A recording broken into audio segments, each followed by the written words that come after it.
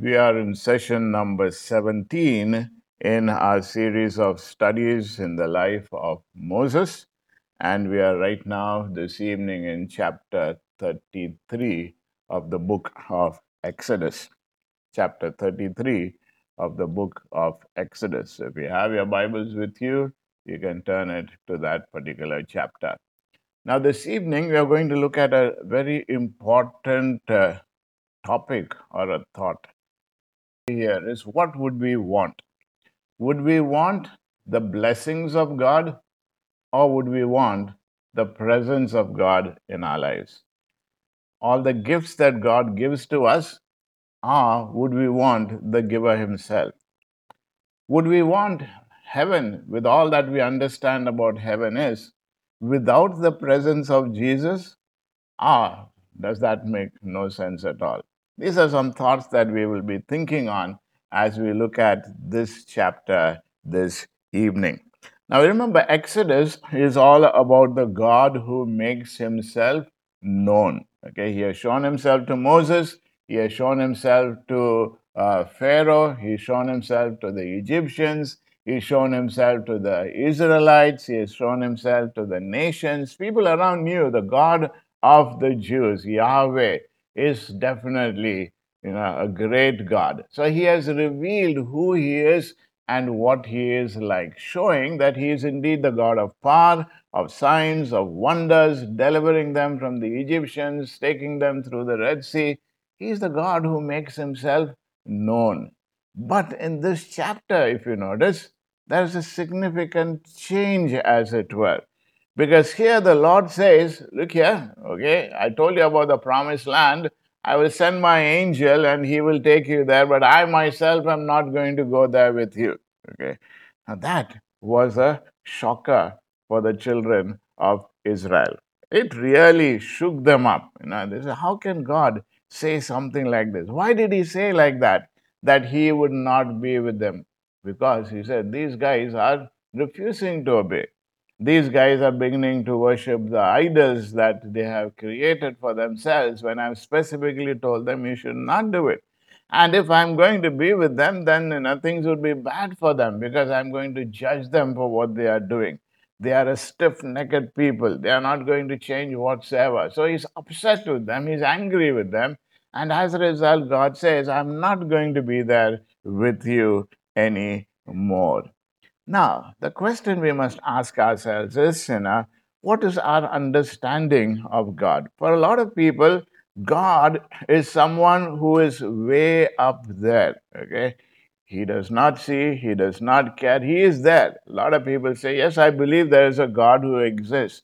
But he being operational, being present in the lives of people in the world today, in our own personal lives, they say, hey, that I really do not understand. Okay. So here were these individuals who were basically saying, okay, you are saying you are not going to be there with us.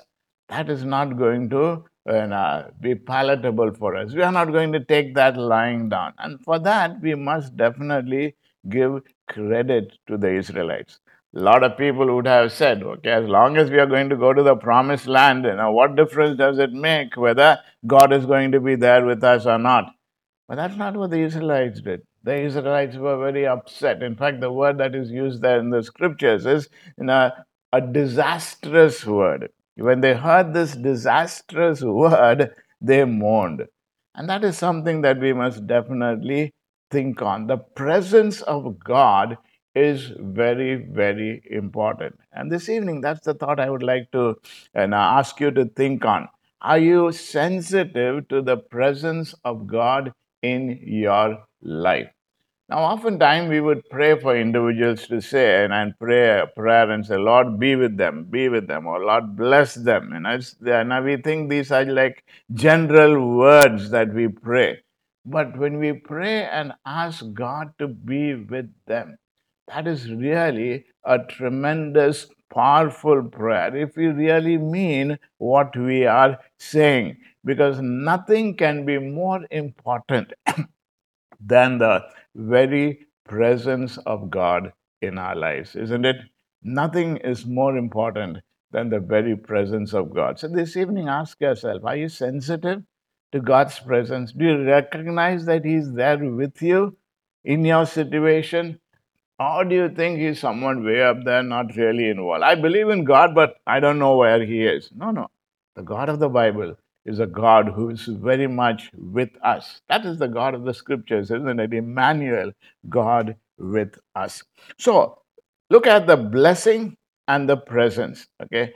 Are these two different things, or should they be in one package? Do we want only the blessing, presence of God is there with us or not, that is not really important? Or are we saying, Lord, even if I don't have anything, if your presence is there with me, that's most important to me. In Exodus chapter 2, the question of the Israelites in their suffering was, does God see?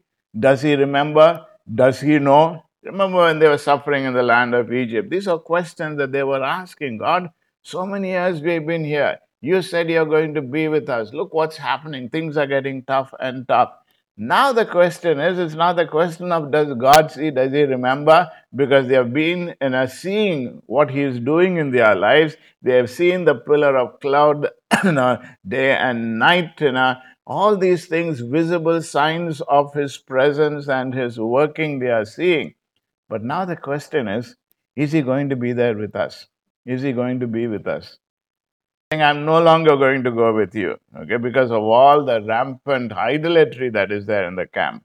The question they are asking is He going to be there with us? Now, remember, when God says that I will not go up with you because you are a stiff necked people, it was a message of judgment, but it was also a message of mercy. When God uh, sent the Adam and Eve away from the garden, yes, it was a message of judgment because of their disobedience, but it was also a message of mercy because the scripture tells us, lest they eat of the tree of life and live forever. God did not want them to be in that state forever. God was going to send Jesus into this world so that they can be reconciled back. Similarly, here, it was a message of judgment, but it was also a message of mercy because if they were going to continue to behave the way they were behaving, then God would definitely send out a lot more punishment. So, this is where also the grace of God comes in, even in the midst of the judgment and the punishment, where the Lord says, I will still give you the land of Canaan. I have not forgotten my covenant with your fathers. He says, you're still going to go to the promised land. I made my word. I'm not going to go back from that word. I'm definitely going to keep my promise on that. But this one of me going to be with you, hey, that's not going to be possible because of the type of life that you have been living. Phil Ryken, a Bible commentator on the book of Exodus, puts it across this way. Interesting way. He says, they were still booked for the promised land, but God had cancelled his reservation. Their reservations, but God had cancelled his reservation. That was the problem. Now, said, if you're in that situation, God Himself says, look here, you're still going to go there to this place that I've spoken about, a land with flowing with milk and honey, but I'm not going to go with you. Okay, that's okay. How do you say, no, no, Lord, if you're not going to go with us, then how can we proceed? Look at the response now of the people to the absence of God's presence. Look at the response. The first thing that they did was when the people heard this disastrous word, they mourned. They mourned. Response, isn't it? Yes, these guys were hard hearted people who had made their own idols and said, this is the God that brought us out of Egypt.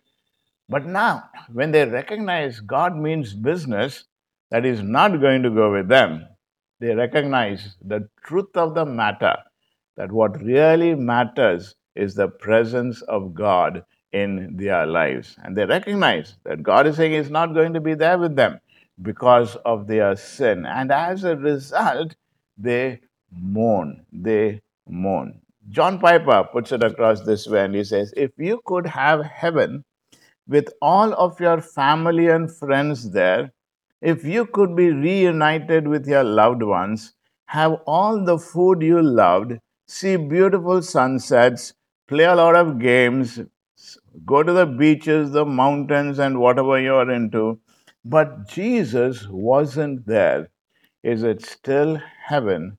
And would you still want to go? And would you still want to go? And that's really a thought that we must seriously ask ourselves. Is that that morning in our lives when God says, I'm going to punish you because you are disobeying me? Do we really want God or do we want only His gifts? Here, the children of Israel, the Israelites, recognized that they had upset God, and as a result, they mourned for their sins. When was the last time that you really mourned for your sin? When was the last time? When was the last time you looked at all the material possessions in your life and told God, God, all this is worthless and meaningless if I don't have your presence with me? Take it all away. I don't deserve anything of it, but have mercy on me, a sinner. And that is what these individuals really did. They saw that their sin had grieved God. If our hearts are not stirred to repentance, then we have really gone far away from God. The second thing they do, if you notice, is to take off their ornaments. To take off their ornaments. I mean, say, from where did they get all these ornaments? They had just come out of Egypt, for so many years. They didn't have any salaries. They had no money. They left the land of Egypt. From where did they get all this jewelry? Remember, when they were leaving Egypt, they asked the Egyptians for clothing and jewelry, and the Egyptians gave it to them, the scripture tells us, because the Lord gave them favor in the sight of their Egyptians. Thus, they plundered the Egyptians. They plundered the Egyptians. Maybe part of this jewelry was also their gods and goddesses that they had made into gold and they were wearing it. Could be. Genesis chapter 35, when Jacob, we will see this in chapter 35, when Jacob led his family in a covenant renewal at Bethel, in doing so, he gave them he asked them rather to give up their foreign gods. They took off the earrings from their ears. That doesn't mean that all earrings are bad, but obviously there was some association with pagan adultery. Maybe, there was a frog goddess or a little amulet to, the god Ra, whatever, anything to do with the past, anything to do with their worship of other gods or any idolatrous practices, they had to remove off. God told them, and they did it. Okay. Now, this is the great irony of idolatry. When they made that golden calf, they wanted a God they could see. That's why they made it. And remember what they said, Hear, O Israel, these are the gods that delivered you out of Egypt. So they said, you can see this God, you can dance before this God, you can go around this God, you can touch this God. You had a part in creating it.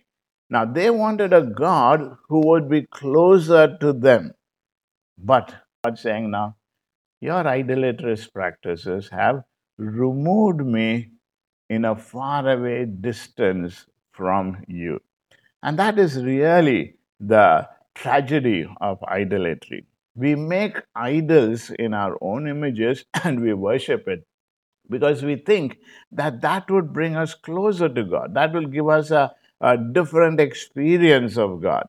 But what God is really saying is by worshiping these idols, anything that replaces God in our lives, we have actually distanced God from our lives. Remember, idolatry is always the pursuit of short term gain for the assurance of long term loss.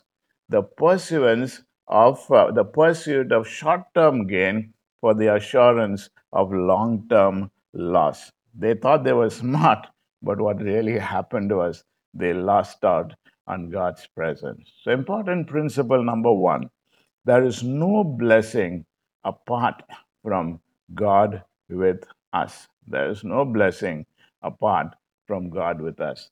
If God is not going to be with us, it's useless. We may have all the pleasures in this world, we may have all the good things in this world, but if God is not going to be with us, it is useless. So ask yourself, how much do you crave God's presence, and how much you recognize God's presence in your life even today? Then in verses 7 to 11, we read about the example of the loss of God's presence. God says, hey, look here, let me show you how it will be if I'm not going to be there with you. So, first of all, we see that instead of God permanently dwelling in the midst of the people, we see a temporary tent that was set outside the camp. Remember in the previous chapters, it speaks about the tabernacle and what should be there and how God's presence was going to be there in the midst of them. Now, because of what they were doing, God says, "Okay, I want you to set up this tent outside the camp, not in the midst of the people, but outside the camp." That is the first, if you were to say, the uh, an example of the loss of God's presence. Instead of God permanently dwelling in the midst of the people, there was a temporary tent that was set up outside the camp. And verse 7 tells us that Moses would go, during his time, the time of turmoil, and pitch this tent outside the camp. But he pitched it far off from the camp, far off from the camp, as a testimony or as an example of how their relationship with God was broken and how Israel, because of their sin, God was not going to be present with them, but He was going to be far away from them. And that was going to be a visible reminder to them. He is no longer going to be there with you, He is going to be far away from you. And that's an example. How do we sense that we have lost God's presence? Sense His presence anymore. Or when God's presence seems far away, and it's not that He's not there, but you don't feel His presence very close. He is far, far away. But in contrast to what the Israelites were facing, there was also an example of one individual who was still able to come into the presence of God. So, this was the compare and the contrast. Here was a group of people for whom God was far away. That was a symbol of the loss of God's presence. But on the other hand, there was another man, Moses, who was able to get into the very presence of God in order to show them what they had actually lost. So, the second example is one Israelite who was still on intimate terms with Yahweh, and he was talking with him face to face. And this person was Moses himself. Moses himself. Remember, when Jesus died on the cross, the scripture tells us that he was crucified outside the camp. The scripture tells us that when he died on the cross, he said, "It is finished." And the veil of the temple, the curtain, the thick curtain in the temple, which separated the people from the Holy of Holies, that was rent in two. Now, here, Moses could go into the very presence of God, which was outside the camp, which was going to be a type or an example of what Jesus was going to do for us in the New Testament and for us today, of how he was crucified outside the camp. And as a result, he became the perfect intercessor for us. He became the individual through his death, burial, and resurrection, having paid for our sins. Now we have access into God's presence so that we can meet with Him face to face. How could this happen? The estrangement was there. Now we have been brought close. This happened because we have an intercessor. Just as much as Moses was an intercessor in the Old Testament times for the children of Israel, now we have an intercessor in Jesus himself. This is the principle number two that we can learn from here. We require an intercessor with God. When sin blocks our relationship with Him, when sin makes us feel that God is far away, when we come before God, intercessor through Jesus, we confess our sins to Him, He forgives us, He cleanses us, then we draw near to Him, then He draws near to us. The intercessor part of what Jesus plays for us is so very important. Now let's move on and look at what intercession or what prayer did Moses really pray to God? Okay, and this we read in verses 12 to 14 of chapter 33. Okay, the first one he says, Lord, I want you to be with me. Verse 12 says, Moses said to the Lord, You have been telling me, lead these people, but you have not let me know whom you will send with me. You have said, I know you by name, and you have found favor with me. If you are pleased with me, teach me your ways so that you and continue to find favor with you. Remember that this nation is your people. Okay, the Lord says, My presence shall go with you. Okay, if you notice, He mentions this so many times in different ways. If I found favor in your sight, now that I may know you, that I may know your ways. All this is a way of now Moses saying, Lord, would you really be with me? That's all that I'm asking you. Now, please be with me. Okay. It's like a little child, a child who is, maybe scared of the dark, a child who is scared of, going to a new place. And the child will say, as long as the parents are there with the child is relieved, the child is happy. And that's the prayer that Moses prays. Lord, please be with me. Have you prayed this type of a prayer to God? God, I'm afraid of the future. I'm afraid of the unknowns. I'm afraid of, all the fears that I have may happen. And I'm asking you, Lord, please be with me. And the Lord tells him, very clearly, He says, I am going to be with you. He says, My presence will go with you and I will give you rest. And that's what happens in our lives. Maybe even this evening, we are afraid of the future. We are afraid of things that are happening around us. And if we come before God and pray to Him and say, Lord, me, the same way that the Lord revealed Himself to him, showed His presence to him, and encouraged him to say, Yes, my presence shall go with you, the same God would also encourage you this evening. And you too would be able to have that assurance yes, the Lord is with me. And when you know that God is with you, then you can face any situation, isn't it? Goliath, no problem. David looked at the giant and he says, No problem. Why? Because he knew that God was with him. So, no opposition, no problem, no mountain that is so big, you cannot handle. Why? Because God is there with you. And that is the assurance we can have. So, this evening, if you're going through whatever situation, come before God and say, Lord, please be with me. The Lord will answer with that assurance. My presence will go with you. Now, that's the first prayer that he makes. The second prayer that he makes is, Please be with us. Okay. He says, It's not just for me, I'm asking, Lord. You have said that these people, you're not going to be with them. Now, let me be a little more bolder and say, Yes, you made that statement, but how about me asking you, would you go along with us? Would you go along with us? And look at his logic in his prayer. He says, How shall it be known that I have found favor in your sight, I and your people? Is it not in your going with us so that we are distinct, I and your people? So he says, Lord, okay, you have said, I have found favor with you, and as a result, you're going to go with me. Fine. Now I'm saying, if I have found favor with you, then these are all your people with whom you have made a covenant. Would you also not go with them?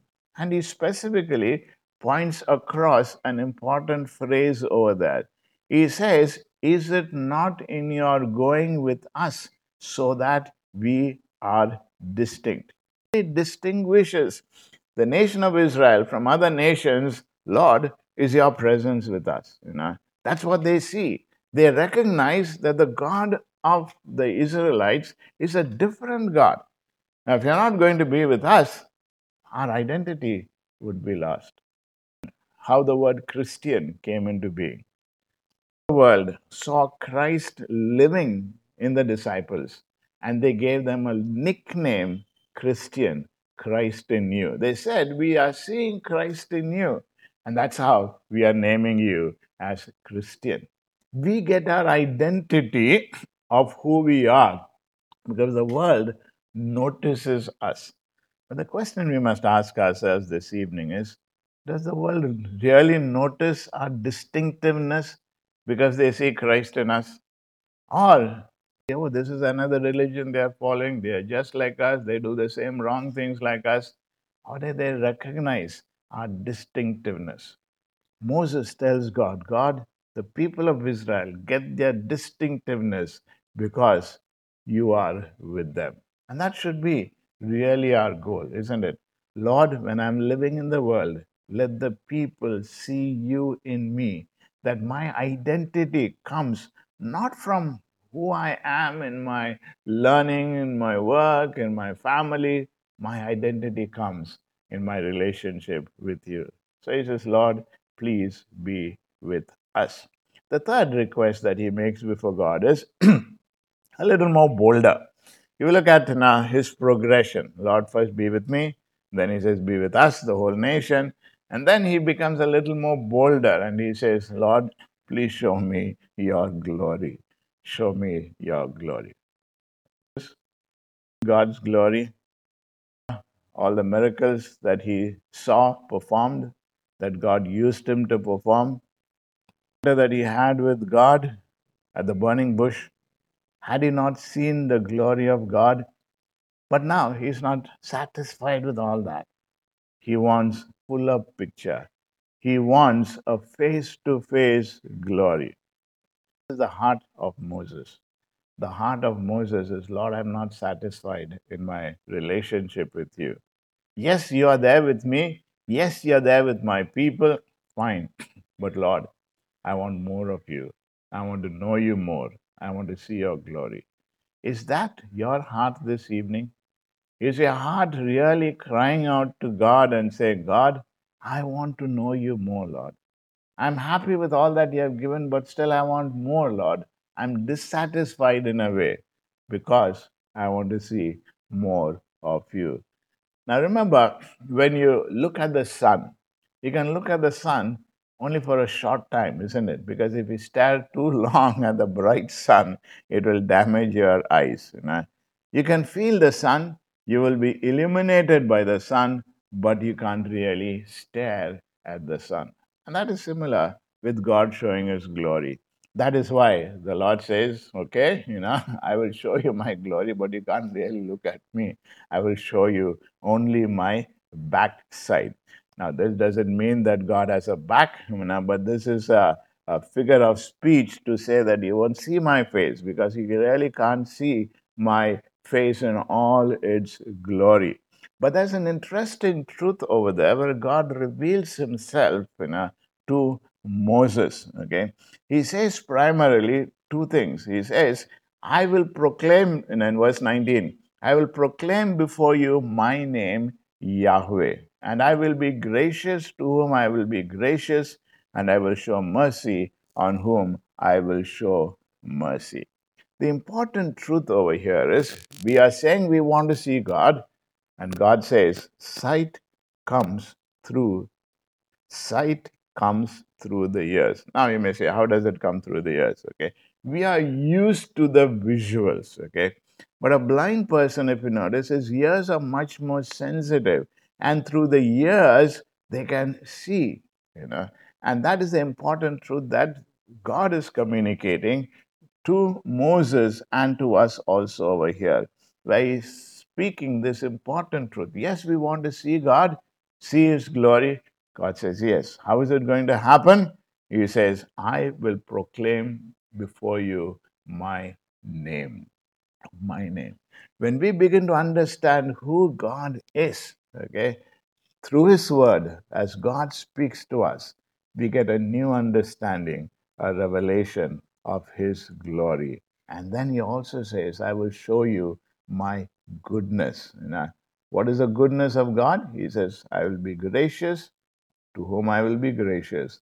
I will show mercy to whom I will show mercy. Okay. Now, this is what God is telling us over here. Okay. So, a question here, may arise. God has just said that I'm not going to be with you guys. How can God really be good? When God's saying, I will cause my goodness, He is also saying, I will do this on whom I would want to do this. Okay. So He's saying, I'm revealing myself to you in who I really am, in my character, in my name. Okay. And He's saying, this is who I am. And if you are able to grasp this truth, then you have really seen my glory. This is why, as we study God's word, God reveals Himself to us. And as God reveals Himself to us, we really understand His glory. This is why John, when he writes about Jesus coming into this world, he says, and the Word became flesh and dwelt among us, and we have seen His glory. Glory as of the only Son from the Father, full of grace and truth. Full of grace and truth. He says, we saw His glory. How did we see His glory? We saw His grace. We saw His truth. We heard what He was doing, what He was saying. And in the epistle of John, he says, that which we have seen, which our hands have handled, he says, the intimacy that we are able to have recognized with you when you were here on earth, that's the glory that we declare to you. That's an important question this evening. Are you really hungering for God's glory, that you would know God in a more intimate manner? Or are you just happy to say, I've made a commitment, I know I'm going to heaven, as long as I'm going to heaven, that's all that matters. I'm not worried about God's presence in my life. No, no, no. It's the presence of God in our lives every day. That's where we come to principle number 3. God's presence is experienced not by compulsion, but according to His grace and mercy. According to His grace and mercy. Let's learn to look to Christ, glory, rest in Him, and tell Him, Lord, this is my heart's desire. So, in closing, some practical thoughts over here. Have you seen God's glory? Have you seen God's glory? George Barna surveyed thousands of church going Christians and he asked this question: have you ever experienced God in a worship service? Ask yourself this question yourself. Have you ever experienced God in a worship service? Only one third said that they actually experienced God in church. This book, Exit Interviews, is about why today's generation is leaving the church. And he summarizes the views of many worship dropouts. And perhaps the most common complaint was that worship services were boring. It was not just that these gatherings were not interesting, they were not worshipful. They did little to help people meet God. For a moment, for your own worship service, wherever you may be attending, do you meet with God during a worship service? Or is it just a religion that you follow? Sally, writing in Worship Evangelism, says when personal interaction with God is absent, church loses much of its appeal. When personal interaction with God is absent, church loses much of its appeal. When was the last time you experienced the presence of God in a worship service? When was the last time? Why do we go to church? Why do we worship? Is it just a routine that we do? Or is it really to meet with God, to encounter God? So let's look at what is worship. What is worship? I'm sure you must know this, that worship comes from an old English word that means worthship. That means worthship. Okay. With that definition in mind, we don't worship God for what we get out of it, but to give to God the honor that is due to Him, recognizing His worth, His value, His place in our church, and His claim on our lives. That's what worship is. We don't go for a worship service to get something out of it, but we go to worship God because we are saying, Lord, you are worthy of all worship. And if He's worthy of all worship, then we must definitely have an encounter with Him. Worship, therefore, is not a weekly pep talk to rally people together. Worship is not a motivational seminar to make us feel good about ourselves. Worship is not a Christian alternative to a music concert. Worship occurs when people encounter God who loves them and desires a relationship with them. And Robert Weber, in his book, Worship Old and New, says this so clearly, where he says, worship is a meeting between God and his people. Worship is a meeting between God and his people. In other words, worship does not lead to an encounter with God, it is an encounter with God. Worship is having an encounter with God. Is that what you really have? When you come before God and worship, whether it's in your private times, your private devotions in your worshiping, or when you come in a church service to worship, do you have an encounter with God? Because that's what worship is really all about. Now, if that is what worship is, what is needed in worship? Two important things. Two important things. Number one, a hunger for God. A hunger for God. Moses asked this question, Lord, teach me your ways. Teach me your ways. He was not interested in more information. What he was really saying is, Lord, I want to sign up with you for life, not just a chapter of it. I want to walk into eternity with you. That was his heart's desire. Lord, teach me your ways. I'm not just happy having signed on the first line to say, now I have become a believer. No, no. That's not what I'm interested in. Lord, I want to follow after you. Teach me your ways. Moses really hungered for God. He longed for God. He realized that nothing else in this world can compare to the experience of being with God. He had a passion for God's presence. Please say you have a passion for His presence this evening. Remember, you can have all the head knowledge to say, yes, Jesus died on the cross for my sins. I've accepted Him into my life. I know when I die, I will go to heaven. All that is head knowledge. But can you really say that you know God's presence in your life? Have you experienced? Are you experiencing His presence? That is what a hunger is all about. Not just information about food, but you have tasted of that food and you can testify and say, hey, this food is good. That is what hungering after God is all about. Secondly, what is needed is an encounter with God. An encounter with God. Moses was frank before God and says, please show me your glory. Do you really long for this? Lord, please reveal yourself to me. Lord, let me know more of you. When you come to church, are you tired of business as usual? You're going through the motions. You come Sunday after Sunday. Now it's all online worship services. But your heart is not stirred whatsoever.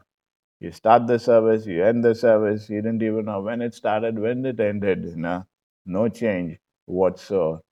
Not only do we need to hunger after God, we need to have an encounter with God. Because when we have an encounter with God, there's a transformation that takes place in our lives. In closing, what do we need to do? What are some practical things, simple things that we can do?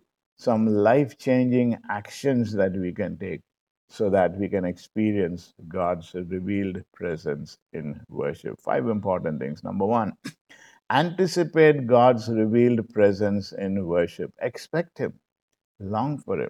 When you come before God in your private devotions or in your a corporate worship setup, anticipate that God is going to be there and you come here to worship Him. If you don't anticipate God's presence, you won't really feel His presence. You won't recognize that He is there. So, the first important thing is you open yourself in anticipation for God's presence. Secondly, once you have that anticipation, begin to look for God's hand at work in worship, of how He is revealing His glory to you. It could be through different things, isn't it? It could be through a Bible passage, it could be through a song, it could be just through the quietness. Look for God's hand. If God is there, you want to have an encounter with God. God is saying, I'm going to show myself. So look for God's hand at work in worship. Thirdly, listen for God's voice. Listen for God's voice. The beauty of it is that our God is a God who speaks. He's not an idol who is dumb. Our God is a God who speaks. So listen for God's voice. He wants to speak to us. He is willing to speak. He is speaking. The question is, we need to listen. Fourthly, open yourself up to new manifestations of God's presence. In other words, don't put God in a box and say, God will speak to me only like this, or God will show himself only like this. Be open to allow God to do what he wants to reveal himself to you. Okay. And fifthly, be sensitive to the leadership of God's Spirit. As God reveals himself, be sensitive and allow God to take you into the next level, the next level, the next level. And be a person like Moses, maybe, for this generation, whom God would use to bring many other people to himself. Let me close with this quote by A.W. Tozer. He writes, "The world is perishing for lack of the knowledge of God, and the church is famishing for want of his presence. The instant cure of most of our religious ills would be to enter the presence and spiritual experience, to become suddenly aware that we are in God and that God is in us. This would lift us out of our pitiful narrowness and cause our hearts to be enlarged. This would burn away the impurities from our lives as the bugs and the fungi were burned away by the fire that dwelt in the bush." And my prayer is that this evening, as God has spoken to our hearts, we too would cry out like Moses, Lord, please be with me. Please be with us. Lord, we want to see glory. Let's bow our heads in prayer together. Father, we thank you, Lord, for this evening. We thank you for all that you have shown us and taught us. And even as you have taught us so very clearly, Lord, that your presence is so much more important than anything of your blessings, your gifts. Father, we pray that we will hunger for your presence every day, that we'll be sensitive, anticipate your presence, be willing to listen to your voice, be willing to see your hand at work, Lord, so that we can know that this is where our distinctiveness as your children come in, because we are people who hear your voice. We are people to whom you speak, and we have a relationship with you. We pray, Lord, that even this coming week, our life in you would become much more vibrant as we sense your presence, hunger for you, and allow you to lead us. We thank you, we praise you. In Jesus' name we pray. Amen.